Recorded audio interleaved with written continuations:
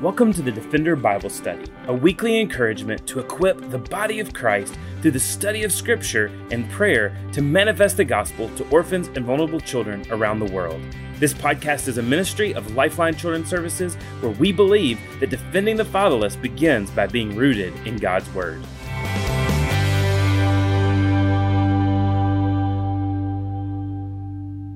Paul says, "Now concerning the coming of our Lord Jesus Christ and our gathering together to him, we ask you, brothers, not to be quickly shaken in mind or alarmed, either by a spirit or a spoken word or a letter seeming to be from us, to the effect that the day of the Lord has come. Let no one deceive you in any way, for that day will not come unless the rebellion comes first. And the man of lawlessness is revealed, and the son of destruction, who opposes and exalts himself against every so-called God or object of worship, so that he takes his seat in the temple of God, proclaiming himself to be God. Do you not remember that when I was still with you, I told you these things? And you know what is restraining him now, so that he may be revealed in his time. For the mystery of lawlessness is already at work. Only he who now restrains it will do so until he is out of the way. And when the lawless one will be revealed, whom the Lord Jesus will kill with the breath of his mouth, and bring to nothing by the appearance of his coming, the coming of the lawless one is by the activity of Satan, with all power and false signs and wonders, and with all wicked deception for those who are perishing, because they refuse to love the truth and so be saved. Therefore, God sends them a strong delusion so that they may believe what is false, in order that all may be condemned who did not believe the truth, but had pleasure in unrighteousness." The main idea of our passage today really is that God would give the people at Thessalonica and ultimately give us as well just kind of a glimpse into future happenings and what will take place in the future, so that we can live today with hope, so that we can live with an expectation here in this present world. As we have been looking at 1st and 2nd Thessalonians, we see this over and over again, that was Paul's really just heart in writing to them. He had taught them many things, but he now wanted to be able to remind them. There was this confusion about end times and the coming of the Lord, the return of the Lord. Of course, we saw in 1 Thessalonians how they were kind of expecting it to happen at any moment, so they just were kind of deserting their workplace and their responsibilities, and really ultimately were had a tendency to kind of be a poor testimony in their community because of that expectancy. And so Paul was encouraging them to keep living on, to keep doing, being a witness in the world, and keep yourself in a way that would point to Christ and not detract from walking from a belief in Christ and bringing others to Christ as well. And now as he's writing this second letter, he's having to kind of refute some things. Someone else had written a letter to the church here and kind of had even said some things that were in contradiction to Paul's teaching, and even claimed to be Paul. I guess somebody kind of figured out that Paul was writing letters back to churches, and someone tried to kind of pretend to be him in order to spread false doctrine. And so Paul's having to address that, and that's a lot of what this book of 2nd Thessalonians is. He's having to address this false teaching that had come in through the way of this deceiver, and in this he is reminding them of the things that he had taught them. He's kind of bringing back to remembrance. Man, that's so important that we all be reminded regularly of the teachings of God's Word. It's easy for us to kind of say, "Well, I've read that before, I've heard that before," but there are just certain things that we need to hear over and over and over again. And so Paul is taking this opportunity to really share with them and remind them of some of the things that he had taught them. And as we kind of break down this passage today, we're going to see that he had probably, there's some things here that he probably had given them a little more insight into some things when he was speaking to them in person. And so we're kind of left to have to kind of figure some of this out as kind of observers looking into the scene. Of course, at the same time, we know that God gave us through his word exactly what he wants us to know and wants us to have. And so it's important that we recognize that as well. And so instead of the people at Thessalonica walking in fear, Paul wanted these believers to stand firm in the truth of God's word, to stand firm in the things that they had been taught.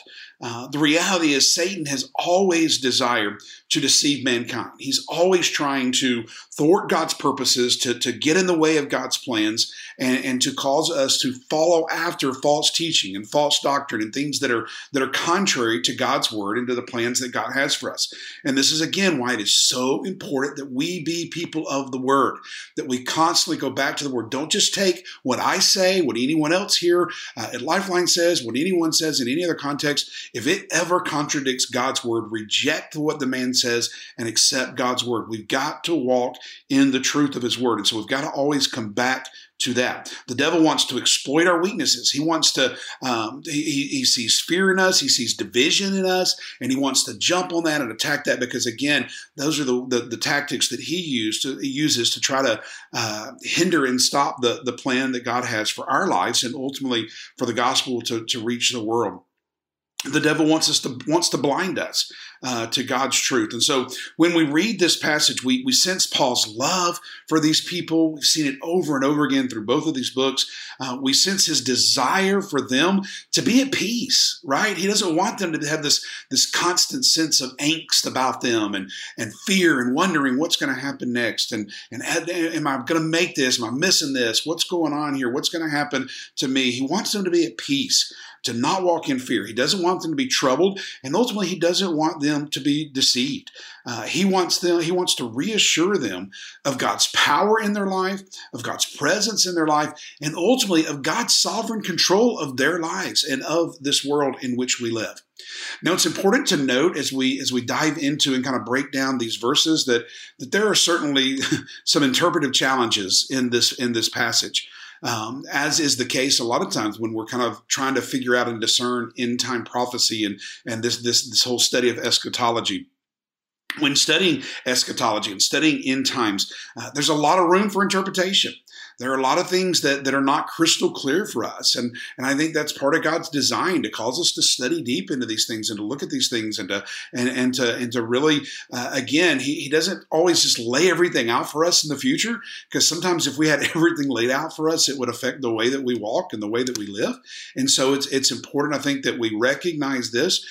There are good people that have differing views on the timing of the events to come.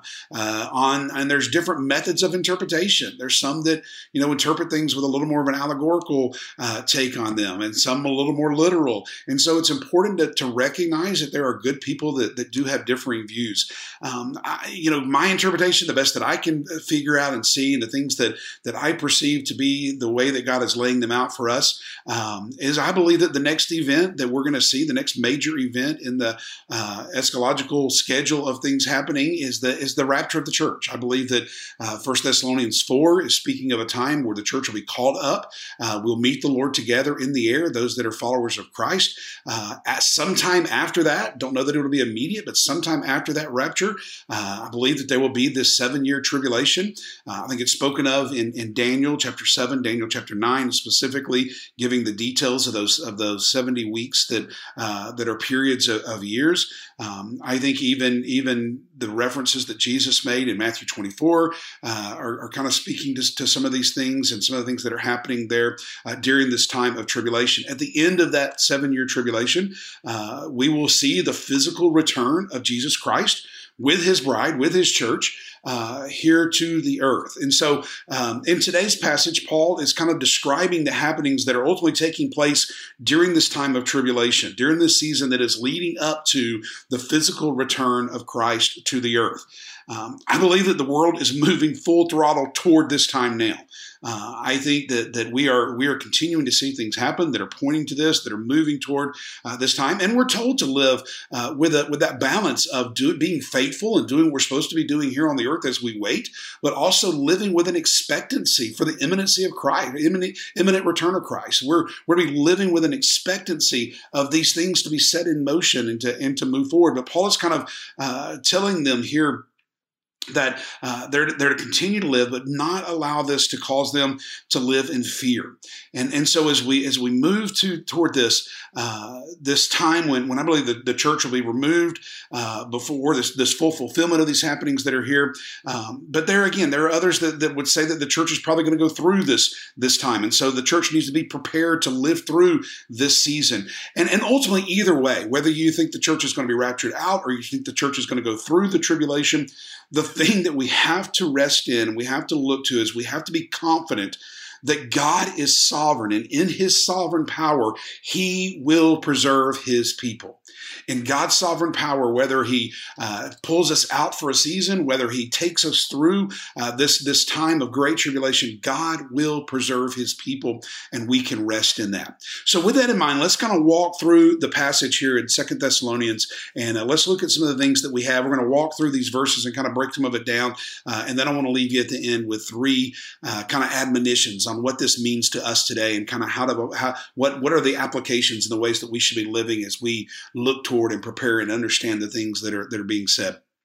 I'm going to kind of read through this again and kind of make some stops here and there and kind of talk through some of this. Again, starting in verse number 1. Now, concerning the coming of our Lord Jesus Christ and our being gathered together to him. Now, again, I believe that's likely a reference to the same thing that he said there in 1 Thessalonians 4, where his church is gathered together with him, which then sometime after that launches this whole season that's coming right after that. We ask you, brothers, not to be quickly shaken in mind or alarmed, either by a spirit or a spoken word or a letter seeming to be from us, to the effect that the day of the Lord has come. Now here again, this is where we talked about just a moment ago. There has been this letter that has been written. There's this teaching that has gone out to these people, and this letter that has been sent to them.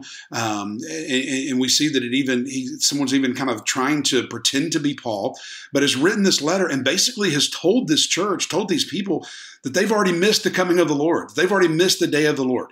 Because of I don't know what reason he gives. He doesn't really tell that.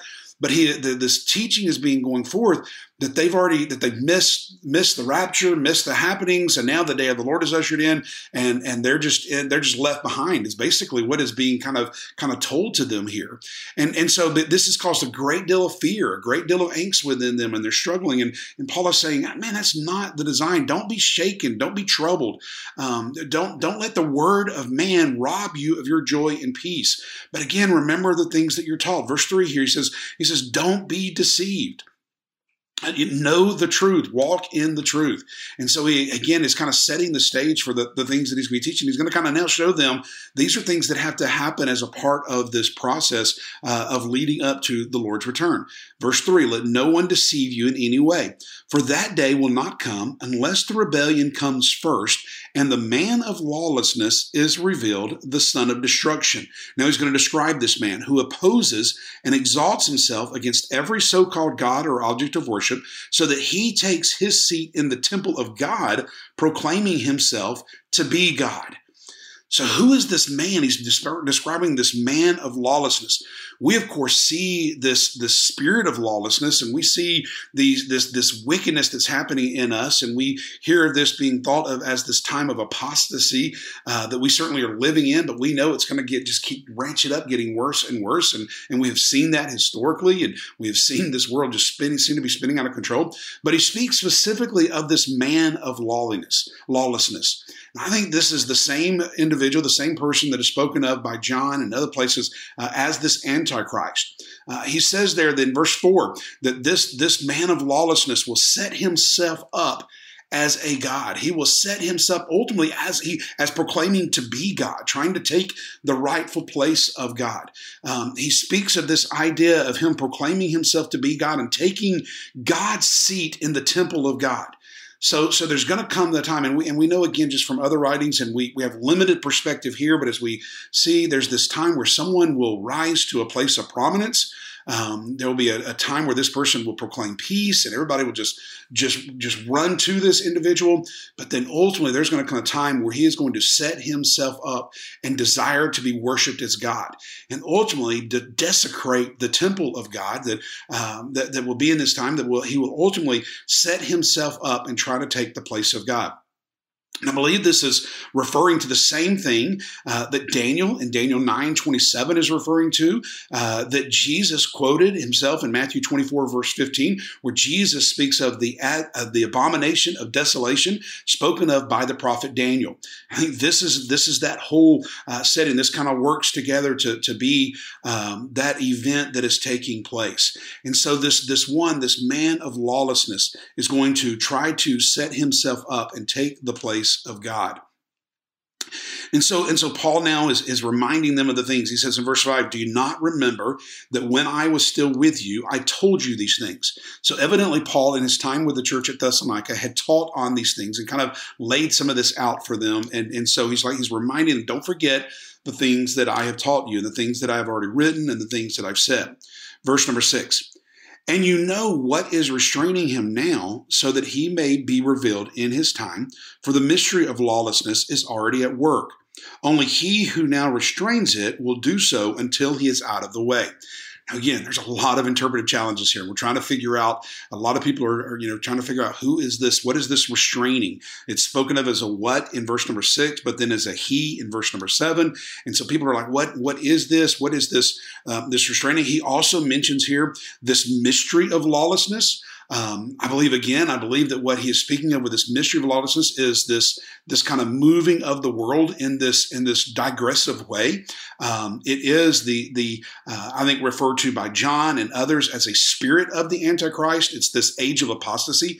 And again, I think that's the season that we're in right now. I mean, man, you look at the world around us, and everything that the world system puts on us and everything that is happening is pointing to everything that is the opposite of who Christ is and what Christ's plan is. And so we see this age of apostasy where people are turning away from God's word. People are living, as Moses said, doing what is right in their own eyes and living in their own way, in the way that makes them happy. And of course, the world system just continues to propagate that message and continues to just validate those desires that you be whoever you want to be. You let your own feelings define who you are. You let your own perception. You speak your own truth over yourself, and you claim to be who and what you ever want to be, and just this wickedness that we see in the world.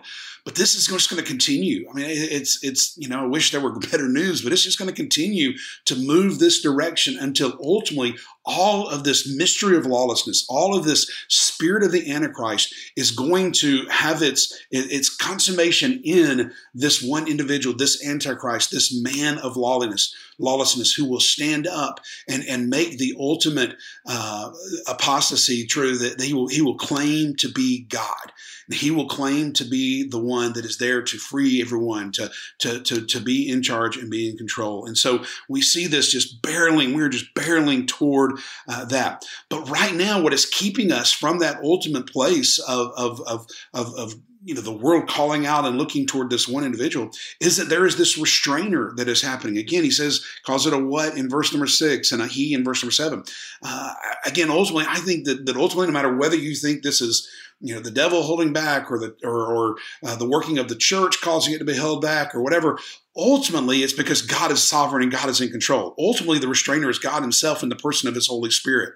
And so I think Paul is referring here to the Holy Spirit, that right now the Holy Spirit, again, because of God's working and God's plan, and because God trying to bring people to himself and being gracious to us, being gracious to those who are lost, giving them time to come to faith in Jesus Christ, the Holy Spirit is holding back the devil. We've got to remember, as powerful as the devil is, he only has the power that is given to him and allowed to him by God himself. God is sovereign. God is in control. God could stop all this right now, but God is working his purposes and his plans. And so he is restraining and holding back us from moving into this full state of apostasy.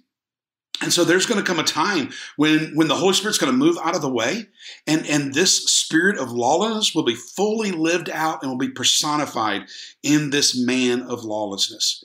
Many will be blinded, many will be deceived, and will follow after him, will follow him straight to destruction. We move down in verse number 8, though, and we see the best part of this. When the lawless one will be revealed, whom the Lord Jesus will kill with the breath of his mouth and bring to nothing by the appearance of his coming. The reality is God is still in control. Even as he removes the restraint and allows this one to stand up and proclaim himself as God, when Christ returns, this man will be cut off. His time, his rule will be short-lived. His time will come to an end. And it says, with the breath of his mouth, Jesus will take care of him. He will bring to nothing the appearance of his coming. So when Jesus comes, he will bring to nothing. He will devastate everything that this man of lawlessness has tried to set up for himself. Christ will defeat him when he returns. Verses 9 and 10. The coming of the lawless one is by the activity of Satan with all power and false signs and wonders and with all wicked deception for those who are perishing because they refuse to love the truth and to be saved. Now we say again, why won't people recognize this? Why won't people see this? Well, the reality is many are blinded to the truth. And there are going to be signs and wonders. There are going to be some that are going to equate this to the coming of a Messiah.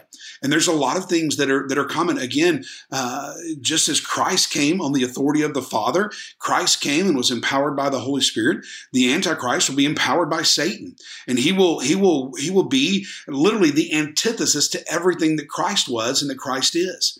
And so there are going to be these signs and wonders that are going to take place. Again, Satan is a powerful foe, and there are going to be these things that are going to happen that are going to cause people to be blinded to the truth, and it cause people to run to this man of lawlessness. Verse number 11, we see, therefore, God sends them a strong delusion so that they may believe what is false. Man, this is a difficult verse, right? It's hard to think of it because we think of God in his mercy and his love and his grace, but he's also a righteous judge. And there comes a time where he will give them over to their sin, to their rejection of him. This carries with it kind of the same idea that it's reminiscent of Romans chapter 1, when Paul just says that God gives them over to a reprobate mind. And they have rejected the Holy Spirit to the point that they are going full throttle into this time of condemnation and destruction. That's ultimately what it says there in verse 12. In order that all that may be condemned who did not believe the truth, but had pleasure in unrighteousness. Many are going to follow this wicked one. And those who follow that path, those who reject Christ, will be condemned in their sin.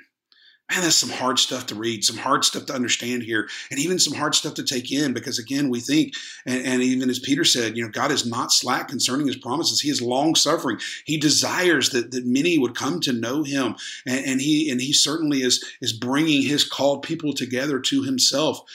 But man, there just comes a time where God says, you know what, enough is enough, and it's time to set in motion and to move forward with God's plan and God's agenda. And so Paul is kind of describing, but he's writing this to encourage them and let them know that those who are in Christ are secure.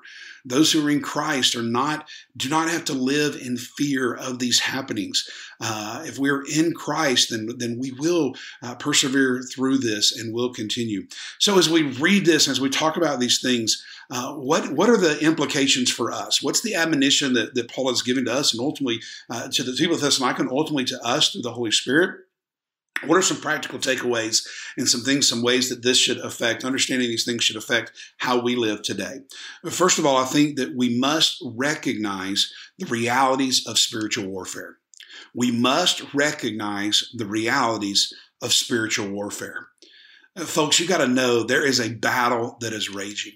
There is a battle that is raging in the unseen world. We cannot see it. We see the effects of it. But there is a battle that is raging between good and evil, ultimately between our Lord and the devil. That one that from the beginning has tried to usurp the role of Christ, has tried to usurp the throne of God. And there is this battle that is taking place among the angels and the demons and all the different things. And we can't see it, but we've got to be aware of it. Paul over and over again referenced this. Of course, in Ephesians chapter 6, we give clear insight into how that we can engage and be a part of this and how to be prepared and to be ready to be able to fight. But we've got to recognize that there is a battle that is raging. Satan is doing everything that he can to stop God. He wants to thwart the plans and the purposes of God. And he is not going to give up until his final destruction comes, until he is cast into that lake of fire, that eternal lake of fire, that pit. He's going to continue to come against God. He is going to continue to fight the things of God. And we got to recognize even the happenings in this world are a result of the spiritual warfare that is taking place. This world is growing increasingly wicked, but God is greater. He is the restrainer. And Satan only has the power that God allows him to have. So we've got to recognize the realities of spiritual warfare. We've got to make sure that we are engaging the armor of God, that we are being faithful to the things of God, but recognize the realities of spiritual warfare. Number two, the second thing is we must run our race with vigilance and wisdom. We must run our race with vigilance and wisdom. As Paul is sharing these things, he is reminding them and telling them over and over again, you keep doing what you've been taught. You keep doing what God's word says to do. You keep walking in truth. And the same is true for us. As we look toward these end times, and we've got a lot of questions, we've got a lot of uncertainties, there's a lot of things that are not clear. But what is clear is that we must run our race with vigilance and wisdom. God has us here for a purpose and a plan, and we must continue to run forward, pressing toward that mark. As Peter said, hoping to the end, 1 Peter chapter 1, verse 13, continuing to look toward that finish line, run our race with vigilance and wisdom. 1 Peter 5:8, Peter says, be sober-minded. Keep your mind in control. Again, we've talked about having your mind under the control of God's word. Be sober-minded. Be watchful. Be aware, know what's going on, because your adversary, the devil, prowls about like a roaring lion, seeking someone to devour. Again, Satan's plan is to stop God's work, to stop God from moving. And so he's trying to do everything he can. So he is looking for those that he can devour, that he can chew up, that he can consume, and that he can cause to get off of their path. There's so many things that we could talk about this, but it's just a reminder to us that we run our race with vigilance, that we be aware of what's going on around us, that we be aware of the schemes and the devices of the evil one, the things that he would use to get us off our path, to cause us to stumble, to cause us to not only stumble, but lead others astray with that stumbling and with that going to false teachings and false desires. That's why, again, it's so important that we as a ministry at Lifeline, that we as the body of Christ in our local churches, and that we as individuals, that we remain vigilant and that we stand steadfast and focused on the truth of God's word, and that we turn not to the right, to the left, but we stay continually walking the path that God has laid out in his word.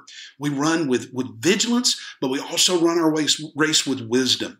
With wisdom, Paul said in Ephesians chapter 5, verses 15 and 16, look carefully then how you walk. Be aware of the world around you. Look around. Check out the circumstances. Check out the terrain around you. Look carefully then how you walk, not as unwise, but as wise, making the best use of the time. Why? Because the days are evil. We are living in evil days. How much more evil are they today even than they were when Paul was describing this? But Paul is saying to be aware of the happenings around you. Don't just continue down the path of the unwise, but walk in wisdom. And ultimately that wisdom is with God's perspective, with God's viewpoint. See this world as God sees it. See clearly the wisdom, with the wisdom that God has given us. See God's working, the things that God wants to accomplish. So number one, we must recognize the realities of spiritual warfare. Number two, we must run our race with vigilance and with wisdom. And then number three, finally, we must rest in the realities of God's power and victorious sovereignty. We must rest in the realities of God's power and victorious sovereignty. As God's people, it is imperative that we remember that we are secure in Christ. Man, God, there's so many verses we could look to and so much teaching that just talks about how the Holy Spirit keeps us, and the Holy Spirit is our earnest, and we are being kept for the promises that God has given us. These things are written that we might know that we have eternal life. We are secure, and ultimately we will persevere because not of what we do, not because we do good deeds, not because we work hard, but we will persevere because the Holy Spirit promised that he would take us to that place of completion.